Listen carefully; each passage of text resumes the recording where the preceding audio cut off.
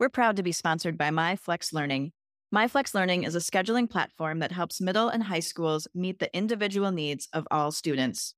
Schools can easily create and manage time for flex blocks, win time, activity periods, RTI, counselor and teacher appointments, and so much more. With its built-in accountability tool and reporting features, MyFlexLearning solves your challenges around getting kids where they need to be and understanding how flex time is spent. Make your flex time work for you. Visit myflexlearning.com/BE to learn more and receive $500 off the first year. That's myflexlearning.com/B. This B Podcast Network show is presented by IXL. Loved and trusted by more than 1 million teachers, IXL enhances your teaching and takes work off your plate so you can make an even bigger impact on your students. IXL delivers personalized learning across a comprehensive pre-K to 12 curriculum, including math, language arts, science, and social studies, and helps you assess student performance through actionable, real-time insights. Strengthen daily instruction, close knowledge gaps quickly, and set every student up for success. Want to bring IXL to your school? Learn more at ixl.com/B.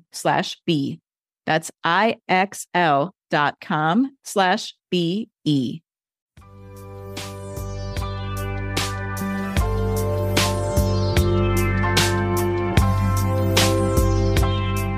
Welcome to the Rebel Educator Podcast, where we talk to students, educators, and thought leaders who are innovators and creatives in education. I'm your host, Tanya Sheckley. Thanks for joining us.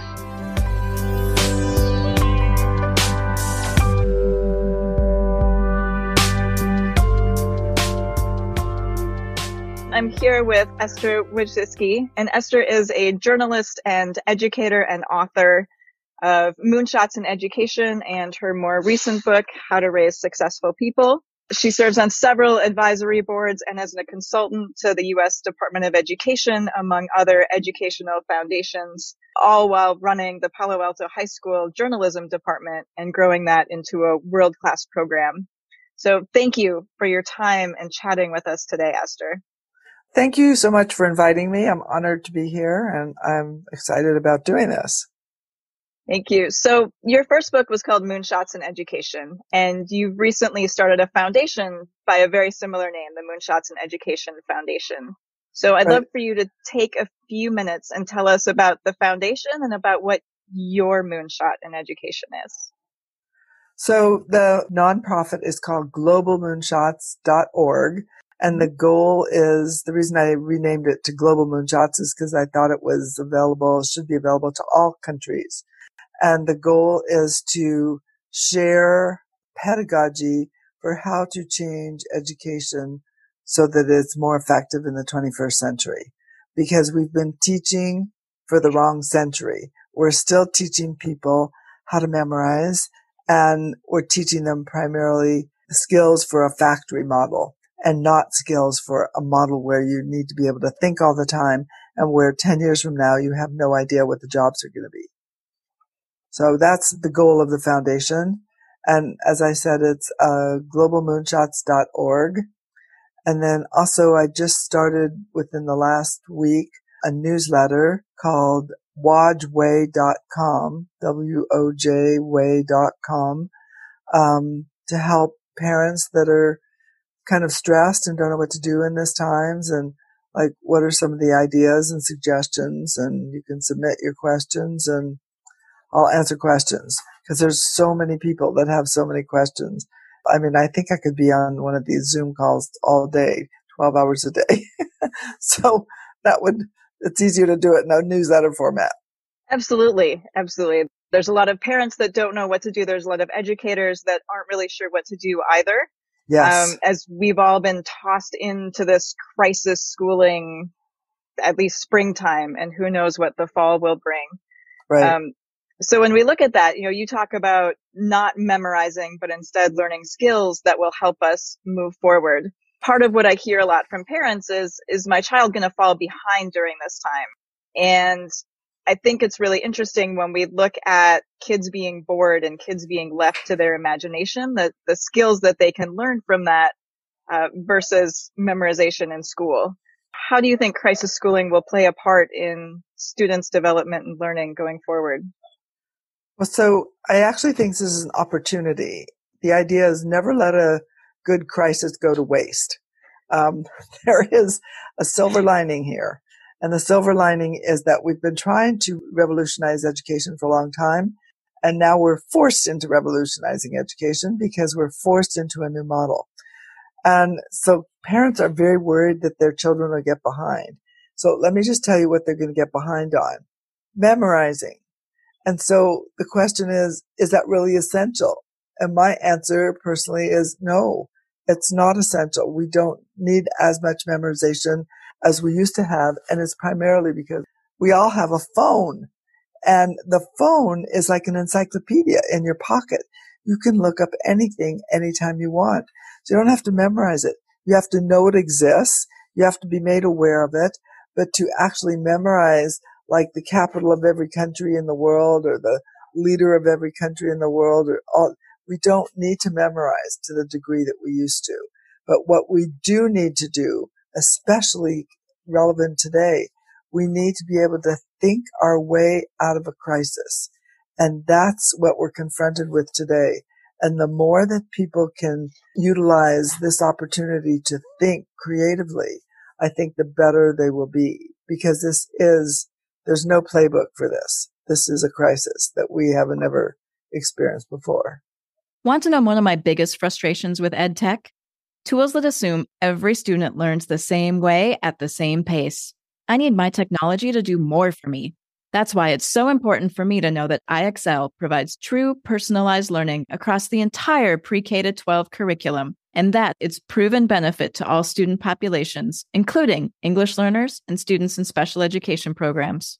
IXL is research proven to accelerate achievement. Studies across 45 states show that IXL schools outperform non-IXL schools on state assessments, and independent research from Johns Hopkins University verifies IXL meets ESSA Tier 1 standards. With those results, combined with IXL's teacher-friendly reputation, what more could you ask for? I'm sure you want to increase achievement for all students. Find out how IXL can help. Visit IXL.com/B for a demo. That's IXL.com/BE. Absolutely. And I love the idea that we can move away from memorization and learning. It's something we talk a lot about at Up Academy as well, is that content is available everywhere. But what are the concepts and what are the skills that you need to really access and understand that concept and be able to use it in a meaningful way going forward? So some of the things that you need to know how to do. Number one is you need to know how to search intelligently online. And that's one of the things that I teach my students, how to distinguish fact from hype, how to distinguish something that's fake news from something that's real news. It's a skill. And if you're always thinking that, you have to make sure that you check the sources, check the URL, check to make sure that what they're saying, that there's credible people, you won't be fooled quite as often. And it's interesting. My students are really good at picking out fake news, and research shows that the number one people sharing fake news and falling for fake news are people over 50. And that's because what happened in that group, the over 50 crowd, is if it was printed in black and white, it was true. And so they moved it from printed on paper to printed online. And they see these websites and they're like, oh, it must be true. It looks professional. But they need to be a little more skeptical and make sure that the information presented was done by a credible organization with really good resources. So that's the first thing, is how to search and how to gather that information in a way that makes it useful. So that's why I use journalism, and why I think journalism probably one of the most important skills for the 21st century, because the first thing you do is gather information. Second thing you do is try to understand what you gathered, make sense of it, understand if it's credible or not credible. Third thing you do is figure out how to write it up in a way that other people want to read it. And the fourth thing you do is publish. And you have to know how to do all those parts. And this is the century of the citizen journalist. You know, we all have these opportunities. You can write a blog. You can be on Medium. You can do a blog on Blogger. You know, you can post something to YouTube. You can make a TikTok video. Everywhere around, you have an opportunity to present ideas. Even on Facebook, you write your own Facebook post or LinkedIn or whatever. So that's what I think is important for people to know, how to communicate effectively. As part of that book I wrote, How to Raise Successful People, I have this acronym in the book, and it's TRICK. And TRICK stands for trust, respect, independence, collaboration, and kindness. You need to know how to trust people in your environment, especially your children, and yourself. Trust yourself, respect yourself, independence, give your kids some independence, give yourself some independence. Stop always believing people that just because they have long titles after their name. And then collaborate. Oh, collaboration is the name of everything. We're all social animals. And then treat each other and yourself with kindness, especially yourself. A lot of people don't forgive themselves. They have to remember it all starts with you. So that's in essence what the book is about. And it was organized according to those 5 principles. And it's, of course, I think there's chapter 1 through 10 or whatever, but it's still organized. The organization of the book is by the 5 principles that I think are so important, that work for parenting, work for teachers, and work for corporate leaders, and work in your relationships. It works across the board, everywhere. So that's yeah, absolutely. That was one of the questions I was going to ask you is, you know, what trick would you give parents who are crisis schooling or homeschooling at this time, especially parents who are maybe working full time, have kids that are home that they're now homeschooling and have younger children? How do we instill that trust and give them some responsibility and independence so that they can develop those skills, especially here being in Silicon Valley, where a lot of times, because parents are so busy and because they want to give their kids the best, our kids are so overscheduled and running from activity to activity to activity, always with somebody telling them what to do. So how can we take a step back from that and now give them more responsibility and independence? Well, I think we've been given this shelter at home requirement. Mm-hmm. And so when you're sheltering at home with your kids and your family, you know, there's a list of things that everybody has to do. Usually it falls on the shoulders of the mother or the father sometimes, or maybe both. But if you work together with your kids, if they're 5 years old and older, or actually even younger than 5, a list of all the things that have to be done for the family to function. The laundry, the garbage, all these different things, you know, cleaning up. And you divide that up and say, you're part of the team. You can help out. Even if you're 5 years old, there's things you can do. That gives them a sense of responsibility. And also it shows them that you believe in them and trust them to do it. It's kind of a big deal. When you're 30 years old and you're asked to clean up the dishes, it's not such a big deal, right? It's kind of like, oh no, the dishes again. But when you're 5 years old and you're doing the dishes, that's a new skill that you're learning how to do. And, you know, if you don't project onto them that, oh my God, no one likes to do the dishes, they will actually use this as an opportunity to have fun doing the dishes. So that's one thing that I think parents should do. It shouldn't just be on your shoulders. It should be a community, a family thing that you're working on together. And it works out much better and nobody's resentful because we're all working as a team. Yeah, that's great advice, to bring the trust and responsibility of everybody's action and everybody's well-being, that we all share that responsibility as a family. Great advice. Yeah. And then don't worry about the memorization. It's really sad. The teachers that are spending an entire hour where they're talking and all the kids are muted, that is not an effective way to do it. Nobody learns that way. What they should be doing, and hopefully they don't see this as criticism, but as something that's more helpful, is talk a little bit, 15 minutes at the most, and then put the kids together in little Zoom groups. Zoom has all these little rooms. Mm-hmm. Put them in the room. Let them talk about what they're doing. I mean, one of the fun things about Zoom is that you get to see people. So they can see their friends and talk to their friends. And they can talk about the assignment, or they can talk about what they're doing. I think that's really important. And don't worry about all the tests. Oh my God, all the tests that they think they have to take. You can modify your tests so they're not so challenging and difficult for the kids. Yeah, I was really happy to see them do away with standardized testing for this spring as a state and let that go. And I think it really gives teachers some leeway to be really creative and really flexible in this time. And especially in a public school district where things are very, there's policies and there's procedures and there's things that they must follow. I think it's really a time for teachers to have the opportunity and experience to try new things, to be creative, to do new things with curriculum when they don't have to just teach to a test.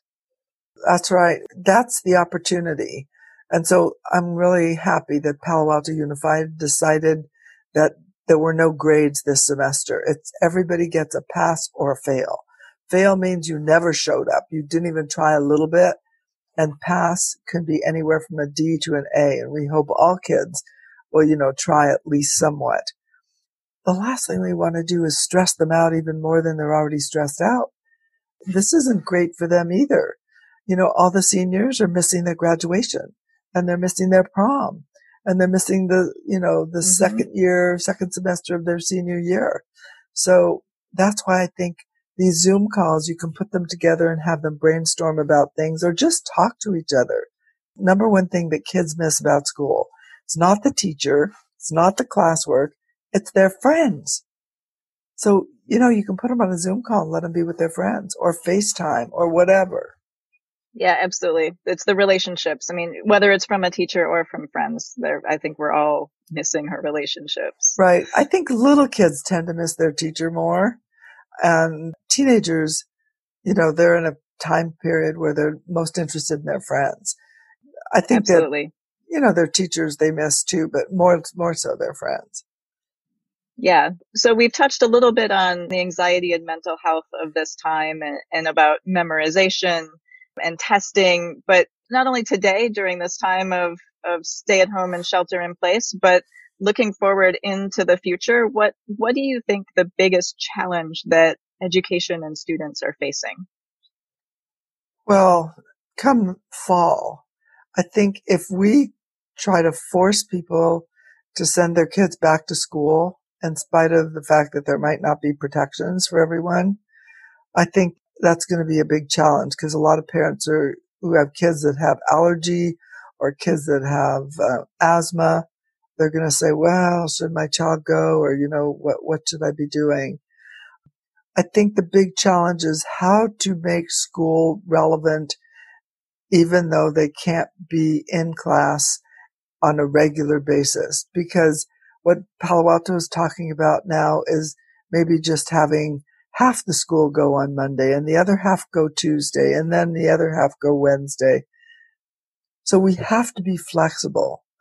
And I think the living skills that we're teaching are the most important skills. They're even more important than the memorization skills that schools are constantly thinking about.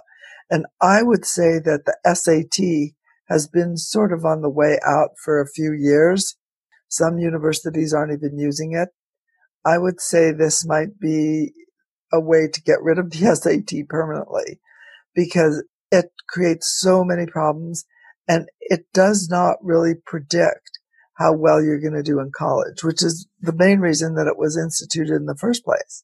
So if we could cut back on some of the testing, have kids be involved more in projects that they work on with their friends that embed the skills in them. So if you're working on some projects, even a video, you have to memorize music, you have to make music, you have to pick out things. There's a lot of learning that goes on in making a video or making any kind of theatrical production. I think we need to calm down about the testing. Once we do that, then parents will relax about the fact that their children aren't memorizing so much.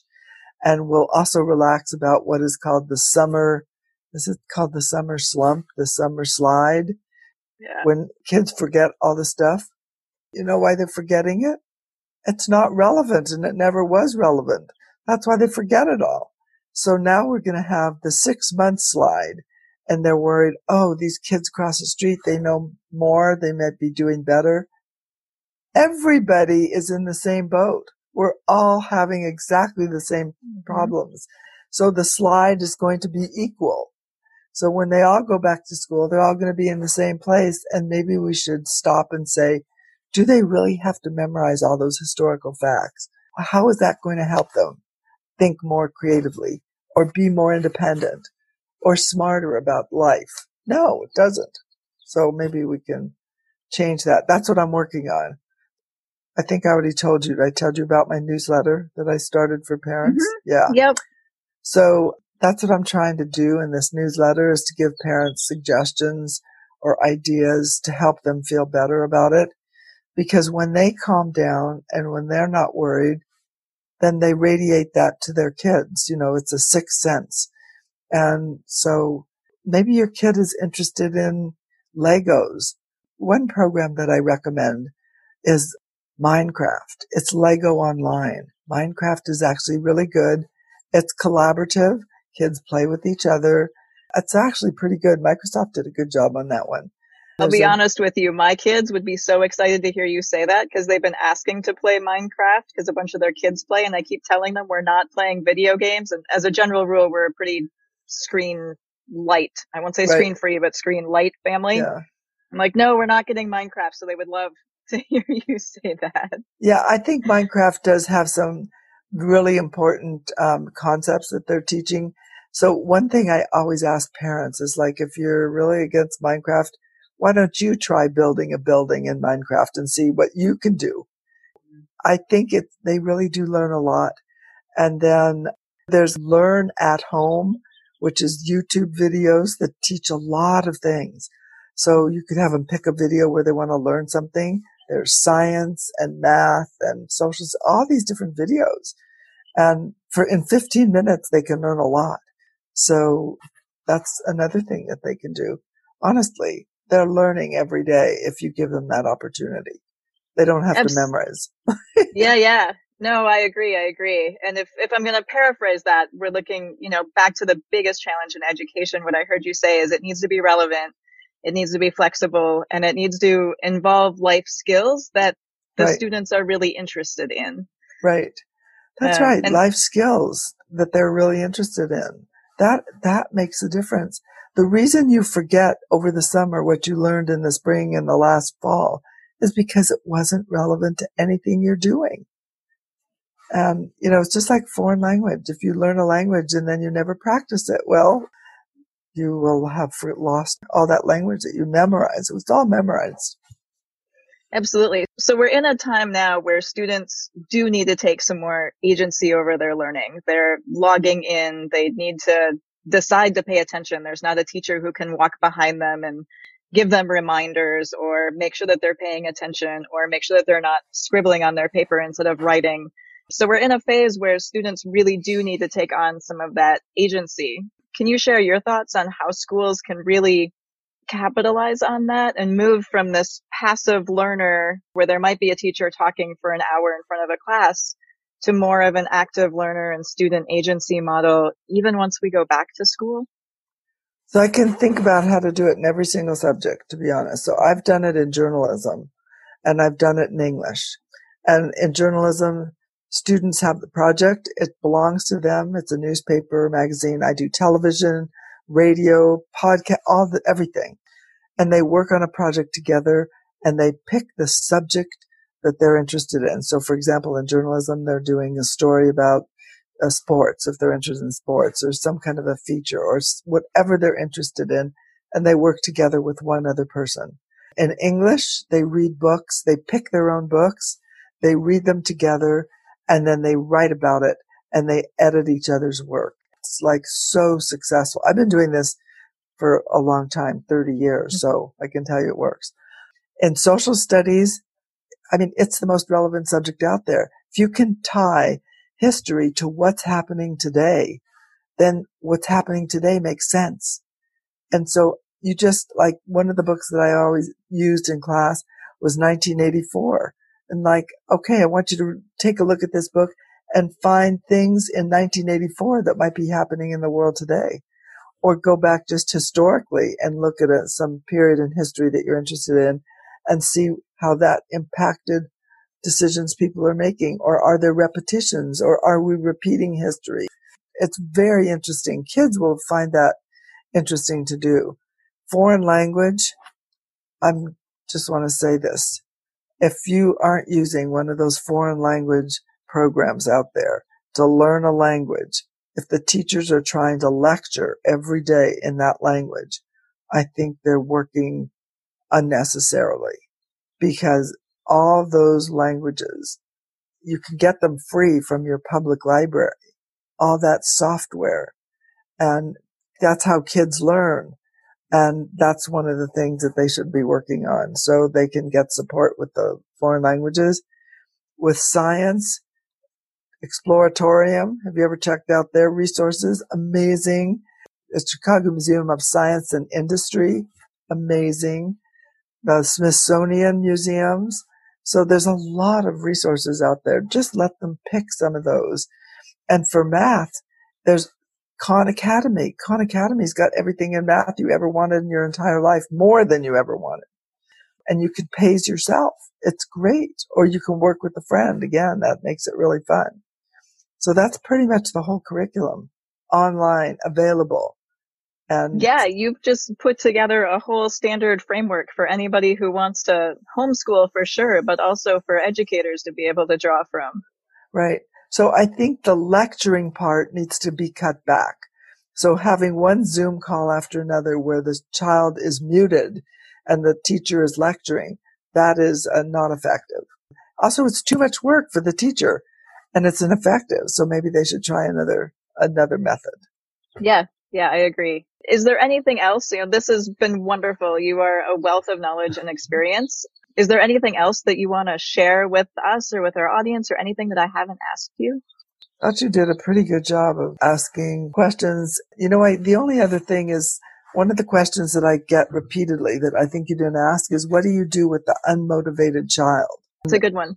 Yeah. And usually the kid just wants to lie there in bed and do nothing. So I think that I would just let them lie in bed for a while and do nothing. I'm telling you, that won't last forever. It could last, for a day or 2 days or 3 days, but give them the opportunity to do something they're interested in. Usually kids that are behaving like that have had the word no too much in their life. And whatever they've come up with has been received with, criticism. So just let them come up with something they want and do it with their friend. The key is the friend, because we all need to have a friend in life. That's one way that'll re-motivate them. Let's put it that way. Bring them back.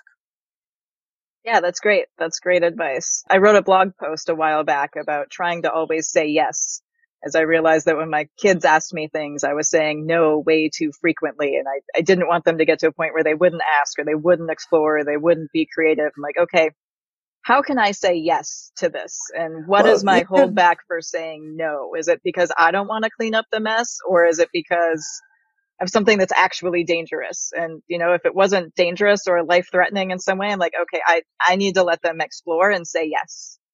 Right. So if it's dangerous, you don't want to let your kid run out in the front of a car. You don't want them to get near a pool if they don't know how to swim. So I think, it's important to educate them as to what the dangers might be, and then try to help them be able to succeed. So for example, we all have to buy food. I don't know how you're buying food. So I buy food on this Instacart thing or Costco or something, So I would let the kids order the food, let them do something like that, and let them prepare a dinner. They learn a lot. At UC Berkeley last year, they instituted a course called Adulting. And what that was to teach kids how to cook, how to do their own laundry.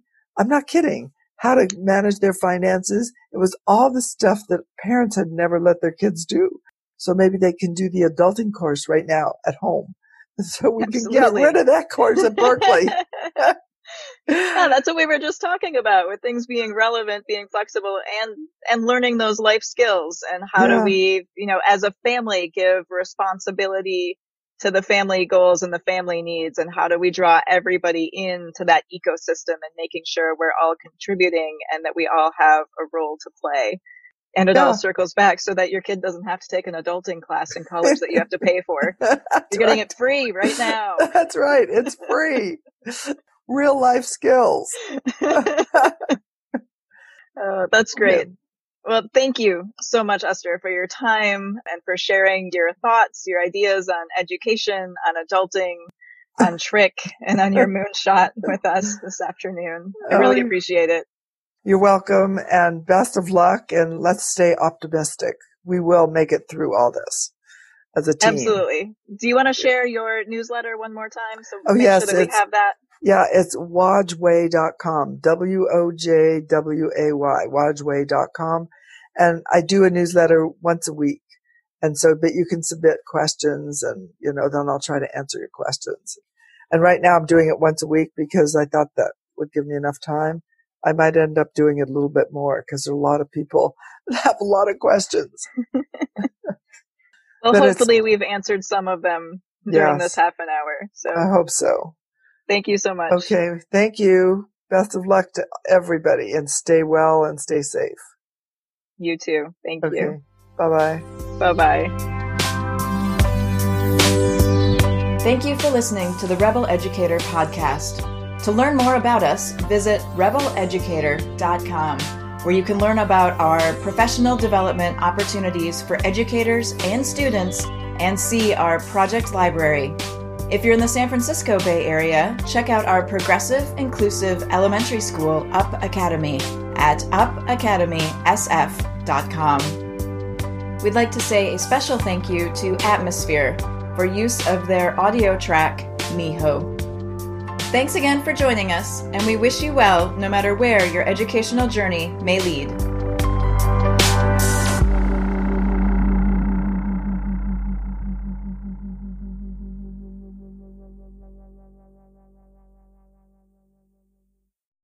There are a lot of solutions out there for giving students what they need when they need it.